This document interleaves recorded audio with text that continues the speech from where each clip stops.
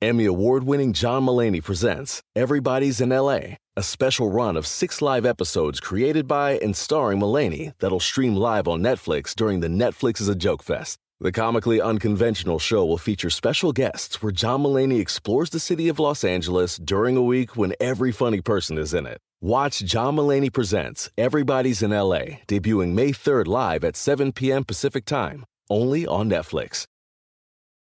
When you need mealtime inspiration, it's worth shopping Kroger, where you'll find over 30,000 mouth-watering choices that excite your inner foodie. And no matter what tasty choice you make, you'll enjoy our everyday low prices, plus extra ways to save, like digital coupons worth over $600 each week. You can also save up to $1 off per gallon at the pump with fuel points. More savings and more inspiring flavors make shopping Kroger worth it every time. Kroger, fresh for everyone. Fuel restrictions apply. And now, join Kevin Hart as he dives into the minds of some of the world's funniest comedians. This is Comedy Gold Mines with Kevin Hart. Welcome, world, to an all-new episode of Comedy Gold Mines, where we get inside the minds of brilliant comedians. And it doesn't change, it doesn't stop, it only gets better. And today, oh my God, we got such an amazing mind to get into. Ladies and gentlemen, the creative mind that we have with us is a legend. I say it and I mean it, a legend.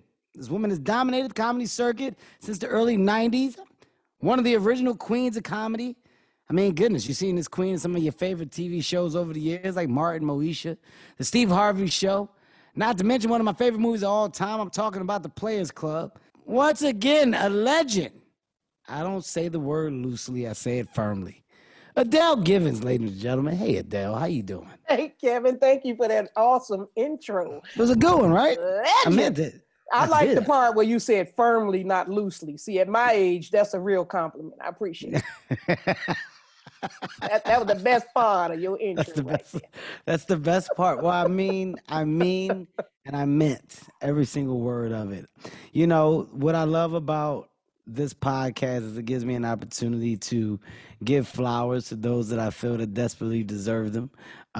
You are one of those people, which is why I said I would love to talk to Adele, just to have a conversation with you, Adele. I never had the opportunity to have like a long conversation with you. So I said, why not? Why not have an in-depth conversation and get to know you more? Let's talk comedy. Let's talk about comedy. Let's talk about you. First and foremost, man, Def Jam and your, I want to say, what's the correct word here? Because it's more about how you hit the comedy scene, and it was such an impact that you had. It seems so quick, but I'm willing to bet that it wasn't. Before Def Jam, how many years were you doing comedy? Before Def Jam, I have been doing comedy for 7 months. 7 months. Are you serious? Yes. Holy cow. I've been doing it for 7 months, Kevin. I was in Chicago, and you know, when you first, you know how it is when you first start, you go all over the city. Back then, there was no comedy club for Black people. Like they had a Funny Firm or Improv or something like that. And we just didn't, you just couldn't just go up there and get in there. So I had done every little Chitlin Circuit place I could do and everybody's birthday party. And I kept feeling like I was burnt out. And people would say, you got to go to New York or LA if you really want to find out if you're funny. So I went to New York, but I didn't know I needed money. I didn't know that. I just went, I only had $200 damn. I went to New York with $200, but the stars were shining in my favor. The ancestors was looking out for me. Holy because cow. During that time, I ran into a comedy team. I don't know if you're familiar with back in the day, Arsenal and Mitchell. They were yes. They knew I was down on my luck. They let me stay with them with no strings attached. They took me around to places where you could do comedy. And I met Russell Simmons, and he said he had a show he was going to produce, and he wanted me to do it. And that's how I got on Def Comedy Jam. Are you fucking kidding me? You don't even understand here's the details, some real stuff. When I was in the hotel, you know, it was $57 a night. I had $200. I didn't realize, you know, I was like, okay, I'm going to be out of here in 3 days. They're going to kick me out. The hotel had a guy who spoke broken English. You paid. It was a shared bathroom down the hall. I was in Manhattan. I didn't know. I knew nothing about New York. I got off the train at Penn Station. I caught a train. My friends gave me a college trunk. They helped me get on a train, wish me well. I went down there and I didn't know what to do. I was walking up and down the damn street. Arsenal returned my call because I called Arsenal and Mitchell. I was like, look, I know I only met y'all at one time, but I'm in New York and I'm looking for comedy clubs. Let me know where they at. I was literally getting put out of the hotel. My boyfriend at the time, who's my husband now, he sent me $100 Western Union. Tell the youngins what that means. Western Union. Western Union, for my listeners, if you do not know what that means, that was our approach to a wire transaction. There you go. That was a cash app for your mama nigga. That was our version of a cash app. It was, you go to Western Union and you send it, and somebody's got to go to a Western Union location. They pick up the amount of money that was sent. These amounts ranged anywhere from this time between $25 to $200 to $500. If you were a working comic, I'm willing to bet you probably reached that $800 to $1,000 range. But I remember picking up several $65 Western Unions myself back in the day. So I am well aware of Western Union. I'm also blown away by this, so I don't want to stop you. So you get to New York. First of all, how old were you? Like, what point of this? I was very young. I had just been doing comedy for 7 months. I got the blessings from my boyfriend and my mother and everybody saying, yeah, go to New York. None of our asses hadn't been nowhere. We didn't know you might need a few dollars. I had $200. And so anyway, as soon as I got there, I called Arsenal Mitchell. I had won this comedy competition in Chicago at the Regal. They were guests on the show. That's how we met. Sinbad hosted. They were guests. And they gave me their number and said, if you're ever in New York, call us. So when I first got to New York, that's what I did. But I got their answer machine. Tell your kids, what's the answer machine. Yeah, you know what? I gotta explain this to you guys too, to my listeners here. An answering machine. This is a device that basically spoke on your behalf if you weren't home. The machine would come on, you would leave a message. It's probably something cool, maybe music played, maybe it didn't, but people would then leave a message, and when you got home, you would check this device to see who called you that day. There were no texts, there was no, no cell phone. DMs. You'd have no DMs, nothing like that. You would have to go and listen to it, and there was nothing more depressing than getting back home and pressing the play button on your answering machine and not having a single fucking message. There was nothing worse than realizing that nobody gave a shit about you throughout the day than an answering machine. That's probably, you know what? Thank God that the answering machine is gone, because that you're talking about depression. That right there put people in the fucking hole. The answer, I'm willing to bet it did. The empty answering machine. No louder sound than the empty tape running on your answering machine. The loudest sound. You have no messages. All right. Right. And Siri wasn't nice. It was a male voice saying, you have shit. Yeah. Nobody likes you. Nobody gives. Unplug me, bitch. You're wasting electricity. There's no reason that you can't for you afford. To keep on rolling this tape and doing these messages. Oh my God. Nobody's calling. So you get to New York. You're there. I mean, it's a plan. It wasn't well vetted out, but you get there, and now, okay, shit. It's kind of falling into place. I'm staying with these two guys, and you know what? It's no strings attached, and now I gotta make a way. I gotta figure it out. Def Jam came shortly after. Russell Simmons, like the show and the production, it came shortly after. Or did you have to be consistent and like calling and checking with Russ? No, I did not. I didn't even know Russell. I'd never heard of Russell Simmons. Hip hop, you have to understand, it was just now becoming like this thing, Crush Groove or whatever. I didn't know him. I was from Chicago. So when this guy walked up to me and said, Russell will tell you today, when he walked up to me and said, hey, I got this project, I want you in, I pinched his jaw and I said, sure, give me a call. Because everybody, as you know, Kevin, everybody has something that they want you in. Yes. When you're a comedian. It's like, hey, I want you to do this. And he was no different in my mind. But literally, he called and flew me out. They sent the airline ticket, called me, and I really was going. But this is how I got to Russell. Arsenal and Mitchell, who was the comedy team, Arsenal took me around to comedy clubs to introduce me to people, not clubs, Club 88, Terminal D, things like that. The rooms. And let me do, rooms, and let me do time. There was, Bob Sumner was holding a showcase, so, and I didn't know Bob either. Arsenal walks up to Bob, he takes me down there, walks up to Bob, and Bob said, oh, you and Mitchell gonna do the show? He says, no, Mitchell's not here, but I have a friend from Chicago. I want her to be on the show. Bob gives me that, that up and down. Like, I don't know if this bitch is gonna make it or not, but okay, you number 12. I'll never forget that. I'm number 12. So Bob gives me number 12. I go into the club. It's packed. It's a showcase. It's packed. Everybody's in there. I blow the house up at that time. I blow the house up. Russell's in the house. He comes up to me after the show and he says what he says.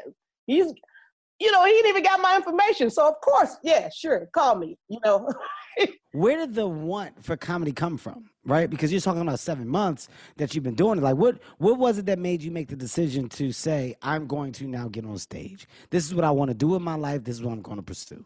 Kevin, I had $300 worth of Ready Rock. I couldn't sell it. I was in my neighborhood. I was looking at people who had been so beautiful, who had been so worthy, looking like, what crack makes you look like. Yeah. And I couldn't sell it. I gave it away, and I made the decision, I'm just going to go to New York. Yeah. Because I can't sell rock. I was trying to sell rock to supplement some income that, I needed. I couldn't do it.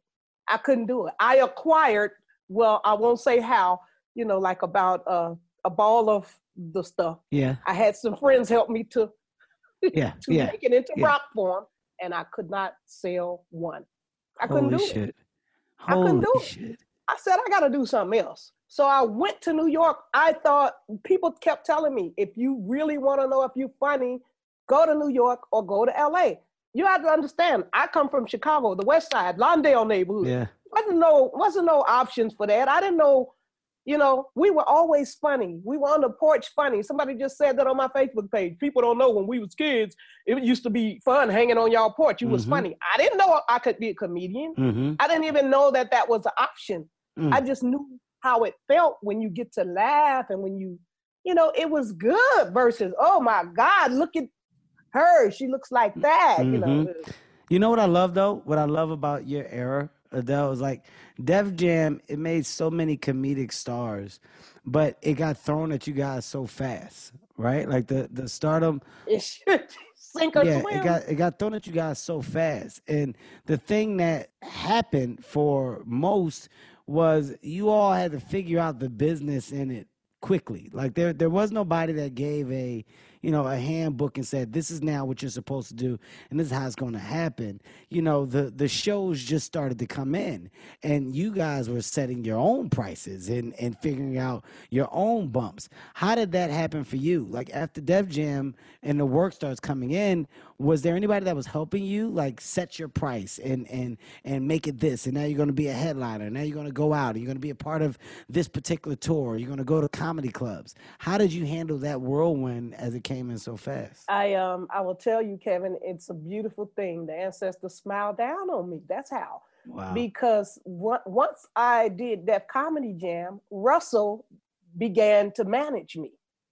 Wow. So he did all of that. I didn't have to, it worked in my favor at that time, but I would say still, even if that happened to any artist today, if somehow you manage to acquire somebody knowledgeable enough about the business to do it, still learn from them.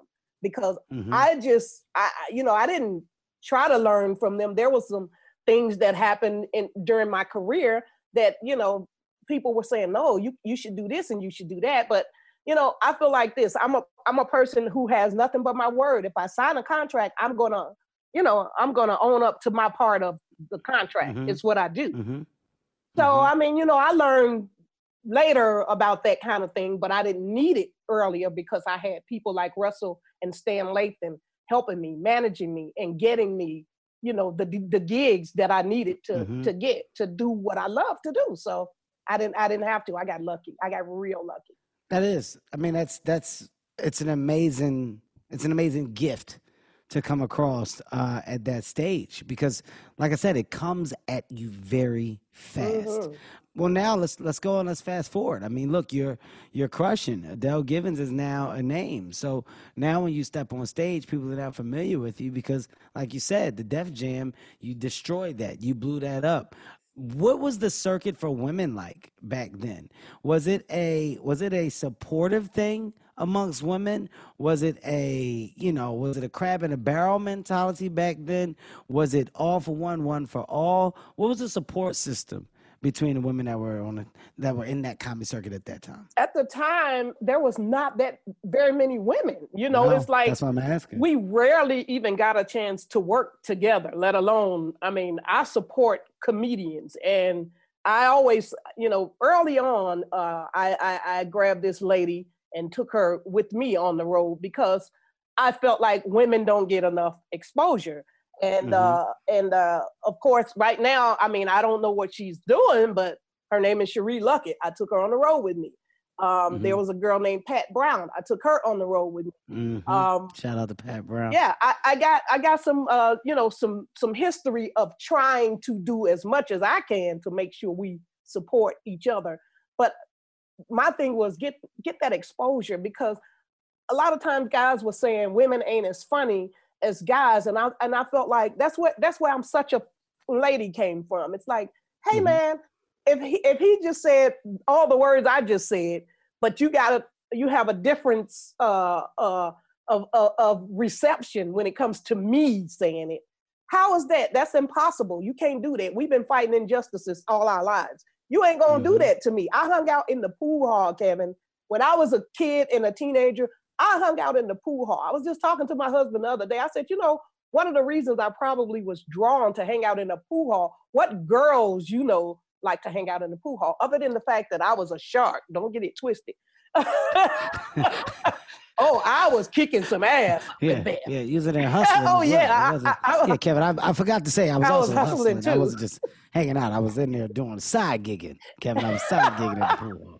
Got it. But they, if anybody ever hung out in the pool hall, they talk premier shit in the pool hall. Absolutely. People it's more ragging on each other. It's more dozens being said. It's more creative minds talking shit to each other in the pool hall just to win $5 on this stick. And pool hall and the barbershop. Pool hall and the barbershop breed the best shit talkers in the world. I don't care what anybody say. I'll say the pool hall and the barbershop and a good street corner. You got a good street corner. You come across a good street corner with some personality. That street corner can go for goddamn hours. And I'm talking about some of the best, some of the most creative snapping that you'll ever hear. I've been lit up so bad where I'm from, and this is after success, after who I am. I've tried to go home and hit a corner, reminisce with some guys, and Kev, get your goddamn breath mint shaped head ass the fuck up out of here. Kevin, you don't get your goddamn half a built body, bad back built. Just to play on letters alone. I said these men are wordsmith. I left that bitch feeling like I was cut with razor blades all in my Achilles. They wordsmith, Kevin. They wordsmith. I've never seen anything like it. I definitely know what you're talking about what you have built up by being in the pool hall and what that's done for you. So I concur. Yeah. So what women? So what women off the top of your head were around? Like what were the other women that were bigger than that were there with you? Well, again, like I came out with Cheryl Underwood. Cheryl Underwood was one of the first females that I saw. Cheryl Underwood, and there was this other girl. I can't even call her name, but I think she stopped Angela something or other. I can't remember her name. But when I did the contest, when I won this, the contest at the Regal, there were 3 other women in it. Diane Ware. I can't even remember their names because they don't do it anymore. Like Sinbad hosted the contest, and out of the guys who who did it. The one guy went on to make a song, the rapping Duke, da ha, that guy was in it. I don't, these people they didn't choose comedy as a career, and I understand why, because I had to make a decision between maybe selling a rock just to survive and going to New York to take a chance. So yeah. It's not for everybody. It's not for everybody, and it works out the way that it's supposed to. Yeah. How did the Queens of Comedy come about?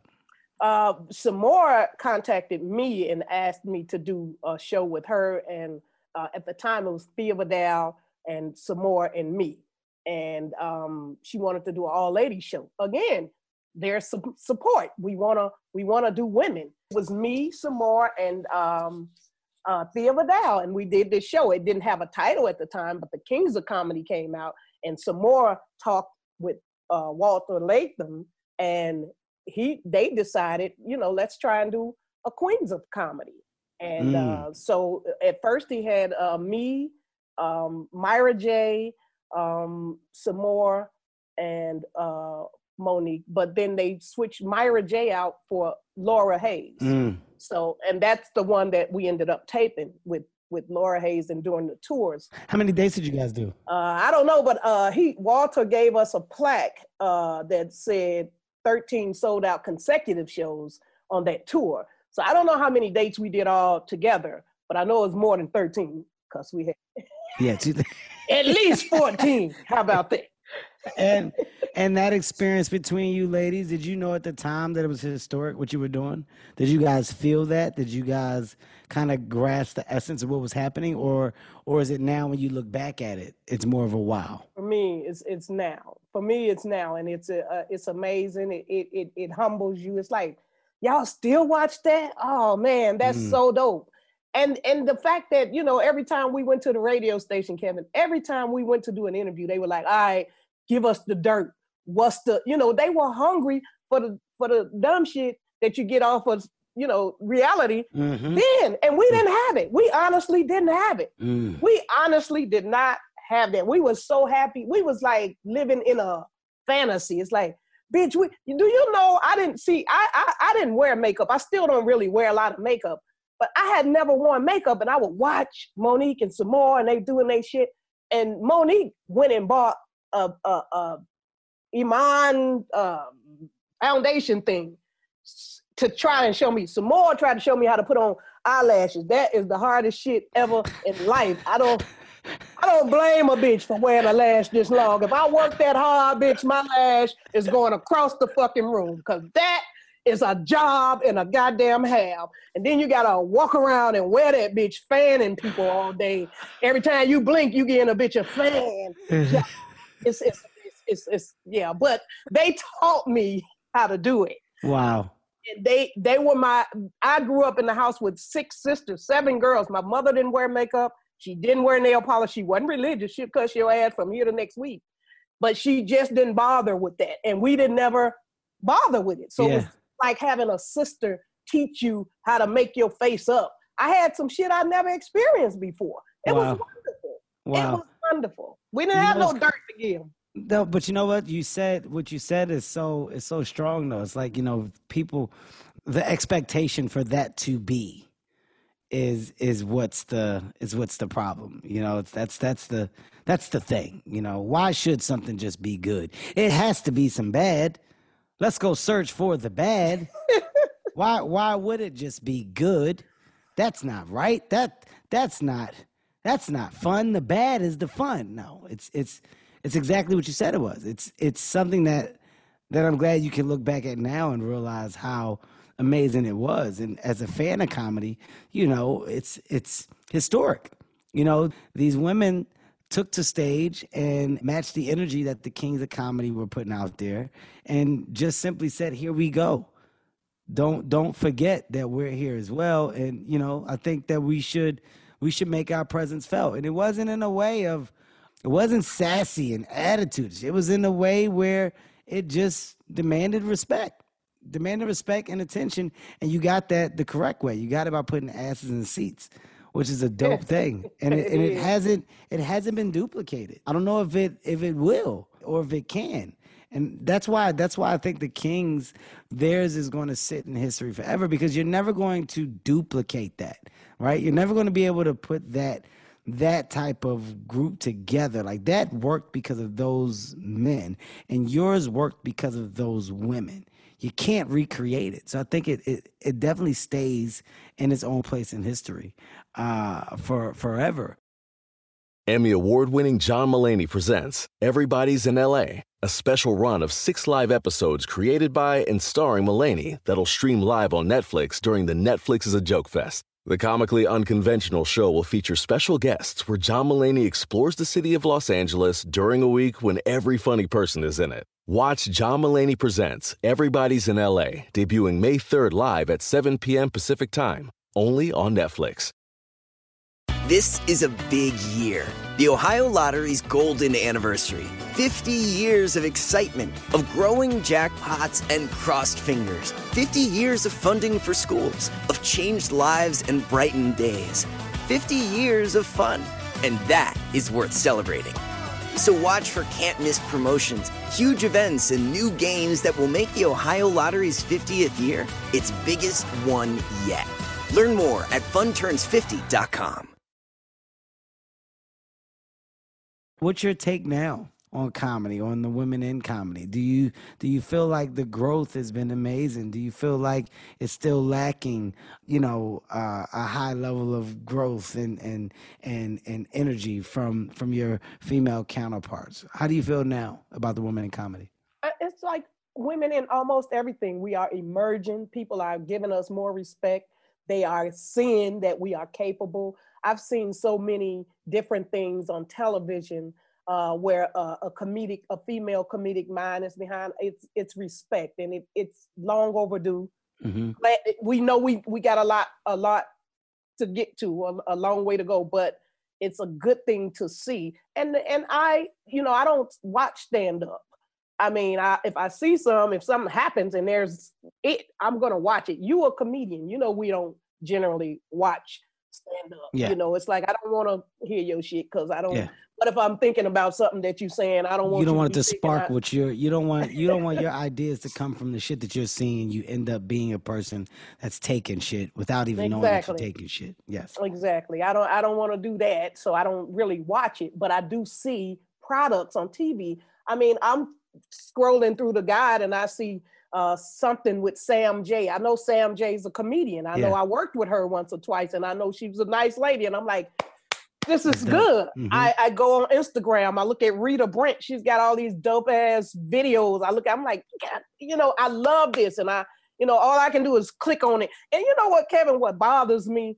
Because I'm such a different personality. I like to support people and I like to do it publicly. Mm-hmm. But what bothers me is that people think you holding somebody.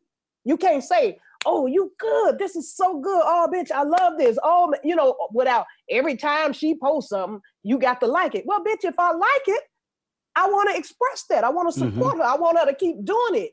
It's not a matter of me. Why I gotta be concerned with you thinking I'm holding her? Mm-hmm, mm-hmm. I don't want nothing from that person except I want to make them know that they doing some good shit, and I want to continue to support that. You're coming from a positive place. You're coming from a positive place with positive energy.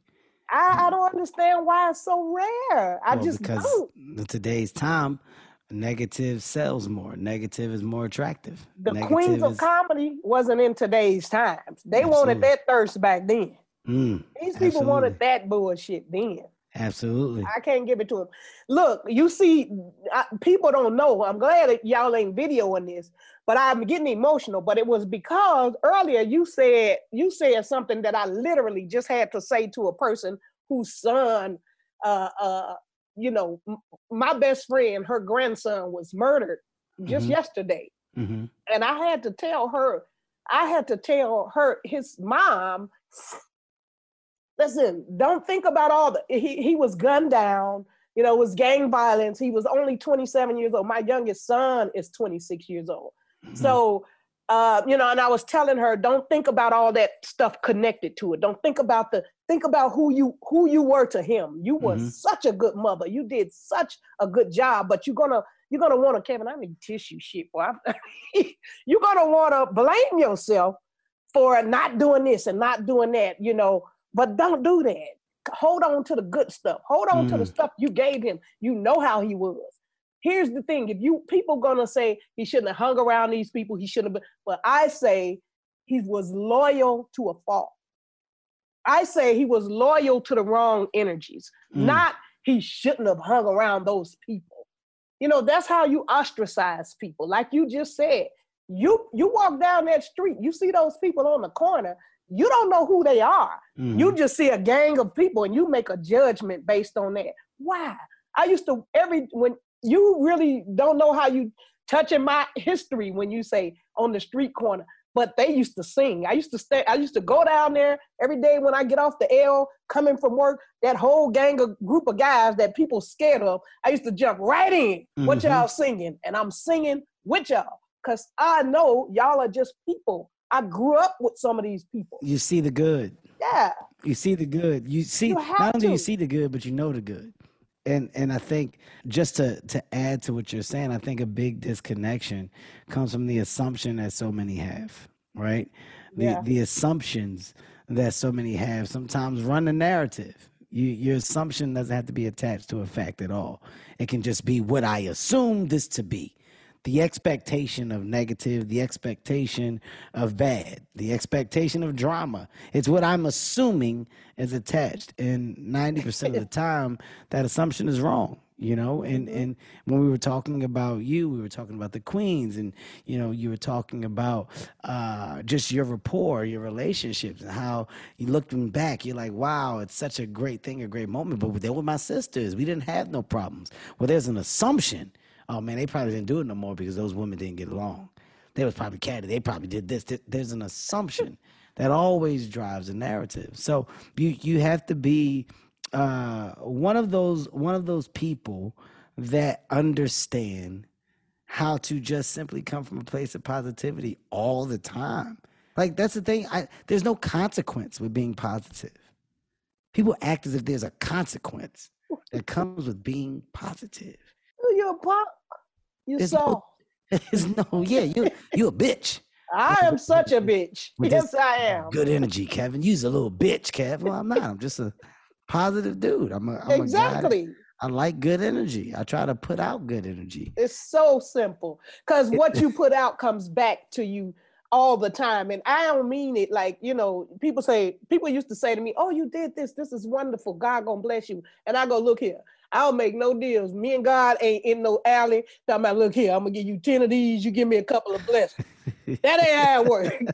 I do what I do because I love people and it feels good to me. It's really selfish if you think about it. It's a good feeling to do stuff for people.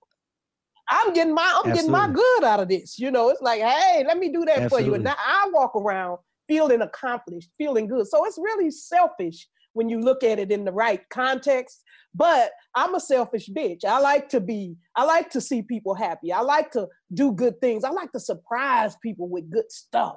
It's a good feeling. Don't we get enough bad shit? Absolutely. So balance it out, Ken. You are preaching to the choir. I know. You're preaching to somebody that lives for that exact reason. That's what I feel like my purpose is. That's what I try to do on a consistent basis. And what I've learned to do is, you know, ride with whatever people are doing. If you love it, then great. If you don't, then that's great too. I no longer give a tremendous amount of back and forth to shit that just doesn't deserve that energy. That energy. That's right. I've learned that. And that's of course, that's me getting older. That's me at the age 41, about to be 42. Just understanding that good energy is something that just should be valued. And if it's not, that's fine. Just take it elsewhere. Take that good energy elsewhere to people that will value it. That's what I say to that. That's right, son. You got it right. I love he said I say, son, you talk about you 41. I could be your mama, boy. But I love, but you look great. What are you talking about? You look fucking phenomenal. Thank you. I appreciate Phenomenal.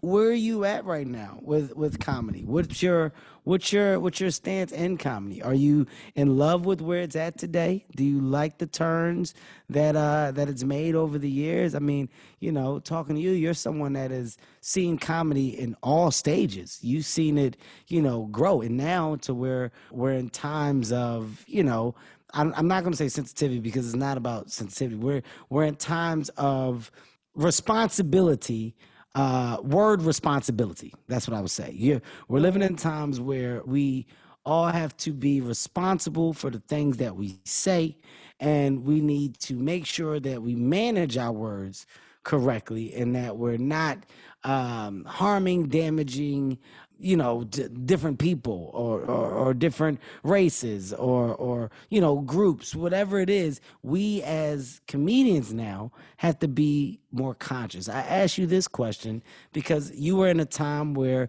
people said what they wanted at one point, and it was all of the above. What's your take on the now? How do you feel? I as far as the sensitivity, I take issue with that. It's like, y'all punk asses, stop it. Get stronger about certain things. But then there are certain things that I'm sensitive about. So I have to put myself in other people's. I was just looking at Kevin. I was just looking at something that I did, and I was like, wow, that was so insensitive. I would still do the joke, but I would change the way I did it. When I was on Def Jam, I said, I would get a pap smear, because, it felt good. Basically, the joke was, hey, he talking about I'll see you next year. No bullshit, you'll see me tomorrow. That felt good, And then I said, and if you want foreplay with this pap smear, you can get that. Just say, hey, doc, feel my breast. I might have a knot. It was so insensitive. I mean, the concept is funny to allow a breast exam to be sensual and you to enjoy it and smoke a cigarette behind it. But the way I said it as a youngster in different times was not something I would do today. It would be unacceptable to even me. I've experienced people who've had to, have surgeries and who've been through cancer. I lost a sister. All these things factor into the growth that that I've acquired since I was on Def Comedy Jam. Would I change the joke?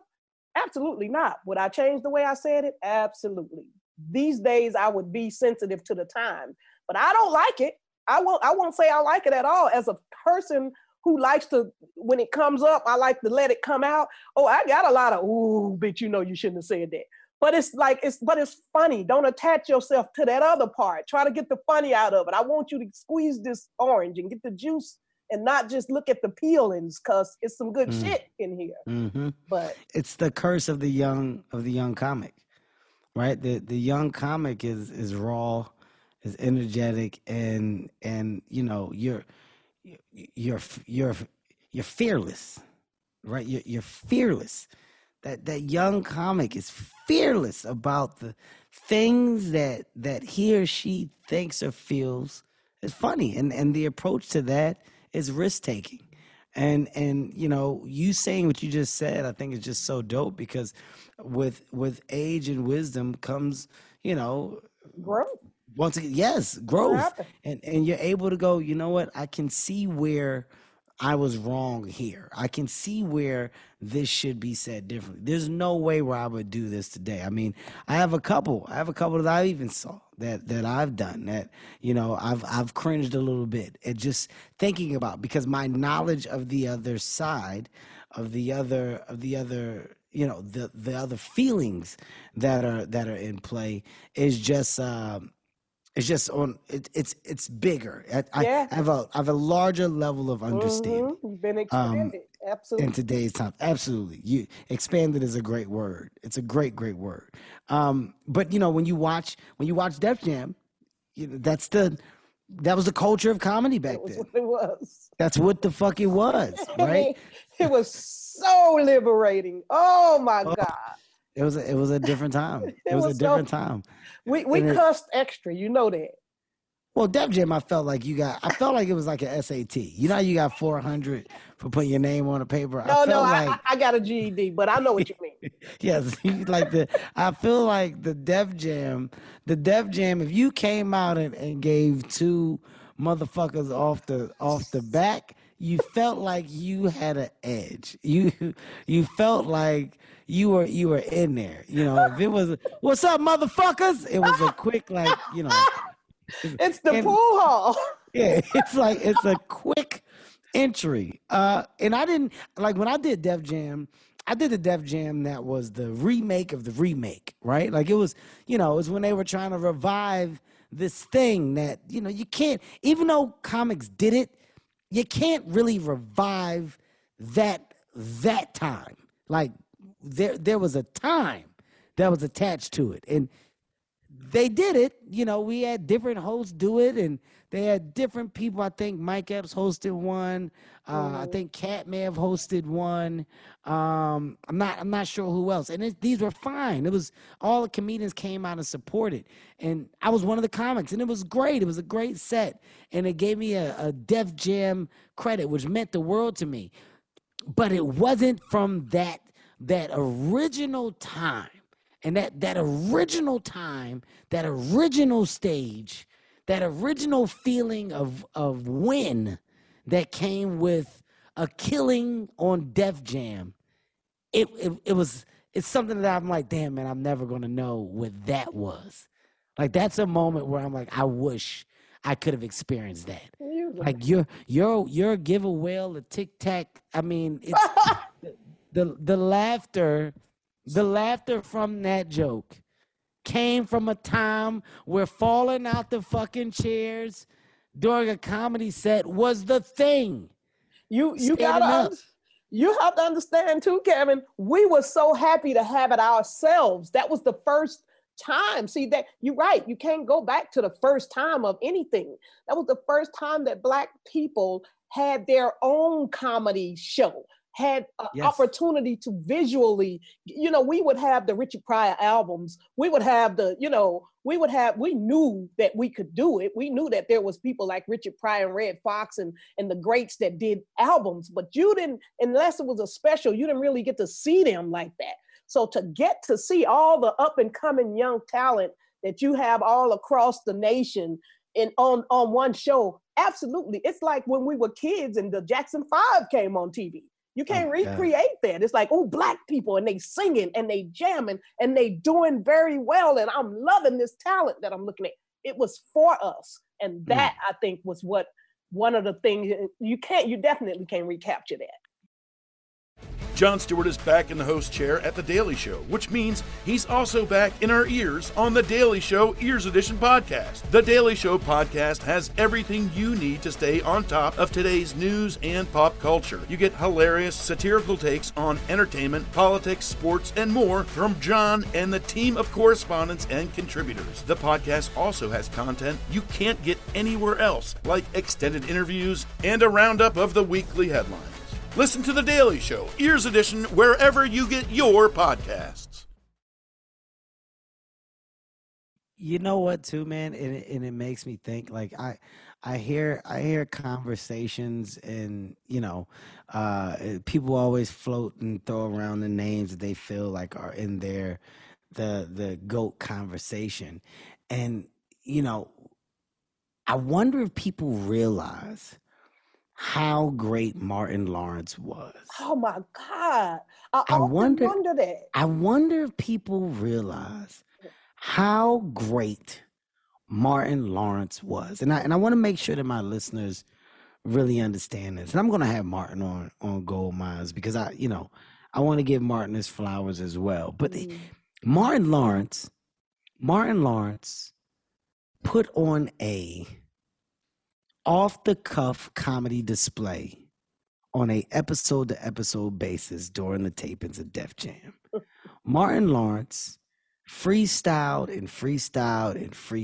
and gave you personality and gave you charisma and gave you comedy with a precise approach that never missed during these tapings of Def Jam, where he acted as a host. And Martin became a big star. Martin, went on to make blockbuster movies, etc. But in today's conversation, I don't know if people truly understand the hold that Martin Lawrence had on comedy back then. Oh my goodness. I bet you every comedian knows. We understand that. I mean, because he did, you're right. He mastered it. And night after night, 3-4 shows a night. And it was always something different. He was always so on point. And even to this day, I marvel at that genius. I really do. I think you might be onto something because I don't hear as much talk about it as I feel like I should, because he was great as a host. And it's like he was, if you ever want to host, he's somebody you should just take your time and watch some of those Def Comedy Jam. This man, you're talking about improvising and off the cuff and holding the audience every single time. The confidence that you gained about him, just watching it. This man is, I think you're right. I think he's underrated right now. I truly do. Just because of what you just said, it made me think about that when you said it was the first time that we really had something that was our own. It was the first time that we had a comedy show that we held on to. It was a Black piece of property. It felt like, and the level of expressiveness that the crowd and the comedians had, you know, it was everything that was supposed to be plus more, and he was just at the head of it. I don't know, you made me think about that. I wonder if people truly fucking get it or don't get it. Adele, you said you got a son that's 27, 26? 26 and 28, Kevin. 26 and 28 years old.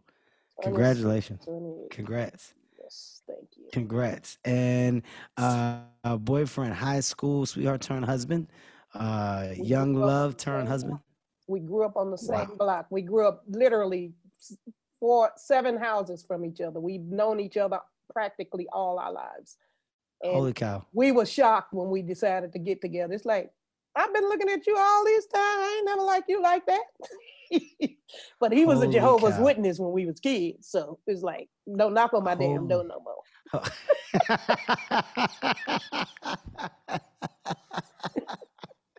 He said, don't knock on my door. Right. When you become a sinner, come see me. See me when you become a sinner. I'll holler at you then. I can't. Right now, your life is too good to come here. Don't come here with that good side. I don't need that right now. You don't need it. That's beautiful, man. That's a hell of a story. God damn. And been together this whole time. Been together the whole time. You a grandma yet? Kids got kids? No, I don't have I have a step granddaughter and a step grandson, but I call them my grandkids because my husband had a daughter before we got together, and she's older than both of our sons. She's 32, 33. So that's my daughter. Those are my grandkids. I'm pushing it too. I'm like, I'm ready. You know, when you get old like this, you want a baby. You want a baby, but you don't want the responsibility. I love the term grandmother. I can't wait. You want to just, you want the baby that you can come get and give back at your disposal. You already know. That's the privilege. Already know. Ain't it the privilege that goes with it? Spoil them rotten and let you deal with it. And tell you was the same damn way. Leave that baby alone. Are your kids, are they up to speed and aware of how legendary you are? Do you feel like they know? If I would have told one of them people that I was doing an interview with you, they'd have came over. Now, if I'd have just said, I want you to come because I'm doing some Zoom stuff, they would have said whatever. But Kevin Hart, they love you. They don't give a damn about me. They don't think twice about my butt. They need to know. They need to know. They need to listen to this so they can see how I feel about you. Well, I wanted to talk to you. Yeah, send me a tape so I can view it on their ass. No, I'm serious. I really, that's something that I often think about because, you know, I know that my kids don't give 2 shits. My kids don't give 2 shits about who I am. But let them see a fucking YouTube star. They'll start crying on the spot. Pass out. Fucking Kevin Hart. I had to tell my son that one time. Hey, your father's Kevin Hart. Get yourself together over this goddamn YouTube. Hey, come here, boy. Do you know who that is, Dad? Oh, he's fucking lost it. Turned into an emotional wreck. I was pissed. I was pissed off. But I just want to, it's just something that makes me curious. If they're aware of the legend that's attached to their mother. A fucking legend, man. I was talking to Steve Harvey, and we were talking about you. We were talking about just the the women that like really pop and have stood out and made an impact on comedy. And you know, we weren't saying women of color, we were saying women in general, like the women that just were pound for pound sledgehammer hitters when it came to the stage. And you were at the top of that conversation, and rightfully so. Thank you. Rightfully fucking so. I really appreciate it. It means a lot coming from my peers, especially you two. Well, I 1000% mean it. And, you know, I don't want to wrap up yet. Before I do, I just want to know, what are you doing? What's going on? Talk to me. What's now? What is Adele Givens doing? Right now, Adele Givens is sitting at home waiting on August. I pushed all dates back to August. Hang with homie. Hey, it's Holy Reggie. shit. I told her I want to meet you, Kel. How you doing? hey, you, hey, Kel. Tell her you know me, man. Tell her we go out. We go. Hey. Holy shit! How long has he been with you? Reggie is. I found Reggie probably about a year ago. Hey, Kev, the pandemic make you do everything. I started doing ventriloquism, singing songs with my puppets, painting rocks. I do everything. Holy cow! I'm crazy. What do you mean? That's fucking insane. I love that. Hey, I told you, girl. See, I told you he liked this shit. Did you wait a second? You picked it up during the pandemic? You just started doing it? I actually was trying to do it before the pandemic. I made my own puppets. I couldn't find a puppet that looked like me. You know, I want a puppet. I want a little mini me, because I really talk shit then. But I started using these little dish things and messing with it. And then I was like, oh, I could do that. Oh, look, it ain't. So I started practicing. There's an old song called Jimmy Mac. Jimmy Mac. So I said, you need to do M's and stuff, because that's where the trouble at. You know, you gotta practice on those M's, because girl, shit. So, and I've just been doing it, Kevin. You're going out in August? In August, yeah. I'm starting in August. Well, listen, you heard it here. Listen, people, Adele Givens. I don't even need to really say much more, because I feel like you got to know her and you got to know about her. You should really look up on what else you feel like you need to know. And her history is right in front of you, man. That's what makes the internet so amazing. If she has dates and you're around in any of the vicinity, I suggest you go see her. And I love the fact that you can still recreate. That's the beauty of comedy. The beauty of comedy is comedy has so many doors that you can open up. That's the power of that microphone. You can do so many different things. You're talking about a woman that just decided to go a different route just because she said, you know what, I was bored, I wanted to do something. So I said, I'm going to do this, ventriloquism. And now I'm picked up puppets. And Kevin, I'm about to go do some dates in August. Good for you, man. I ain't bringing my damn puppets. That's what I love. It was just a hobby. So don't be expecting my damn puppets on stage. This ain't no less than Willie and shit. Y'all just bring that's your just ass. A hobby. Look at that's the just videos. A hobby. Yeah, that's just a hobby. Puppets won't be with her on the road. The puppets will not be there. Kevin, I want you to promise me that one day you will allow me to interview you and get to know you, because I really would love to. I would like to get to know Kevin Hart, not, oh, that's Kevin Hart. Kevin Hart, you seem like such a person to know, not just be a fan of like, oh, I was with Kevin. Oh, I hung out with Kevin. Oh, I did this. I would love to interview you one day. And it might not go on the air. It might go on the air, but I would just like that time. You have my blessing. Look how easy I am. Look at this conversation. All right. It's easy. It's not even, that's how easy it is. I will roast your ass if I can't get into it. Hey, look, I told you what happened to me. The motherfucker told me. I told you what happened to me in the corner. I ain't no stranger to it. I told you I done got lit up before. I would sit there and just have to deal with it. I would just have to take it. Bring up, how do you like Kevin Hart? Oh, Kevin Hart. Oh, you seen the little motherfucker? Because I ain't seen him since he told me I could interview his ass. Oh, I don't know how I like him. No, I'm teasing her. We're going to give Adele a time where she can talk to me. You have my word. And when I say things on Comedy Gold Mines, I commit to them. That's my contract to you. I appreciate it. Your word is bond. That's all you got is your word in the world. So I appreciate that. I love it. I love it. Ladies and gentlemen, this is Comedy Gold Mines, where we do what? Where we get inside the minds of amazing comedians. And today was no different. We got to get inside the amazing mind of Adele Givens. Oh, my God. How lucky are we? We get to do this, and here's the good news. We get to do it because we love it. That's the best part about it. Smile today. Smile bigger and smile brighter than you did the day before. Adele, thank you so much.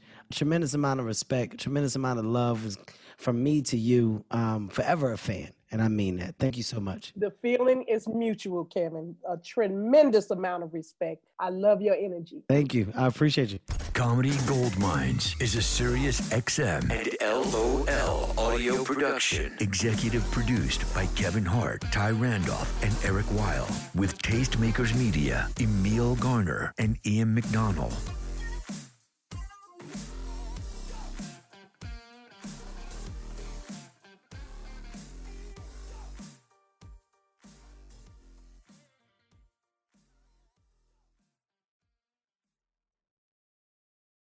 Jon Stewart is back in the host chair at The Daily Show, which means he's also back in our ears on The Daily Show Ears Edition podcast. The Daily Show podcast has everything you need to stay on top of today's news and pop culture. You get hilarious, satirical takes on entertainment, politics, sports, and more from Jon and the team of correspondents and contributors. The podcast also has content you can't get anywhere else, like extended interviews and a roundup of the weekly headlines. Listen to The Daily Show, Ears Edition, wherever you get your podcasts.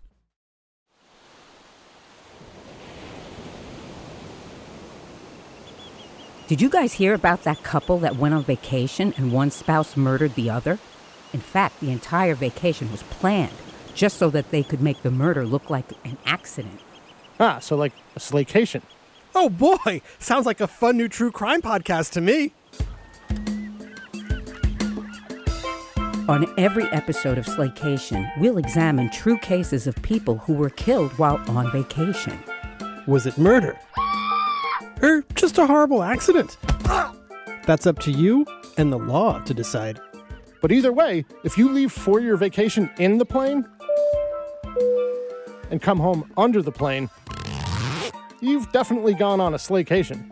Join us every week for a fascinating new episode. 911, what's your emergency? But make sure to pack your body bags, because getting away can be murder. This is Slaycation.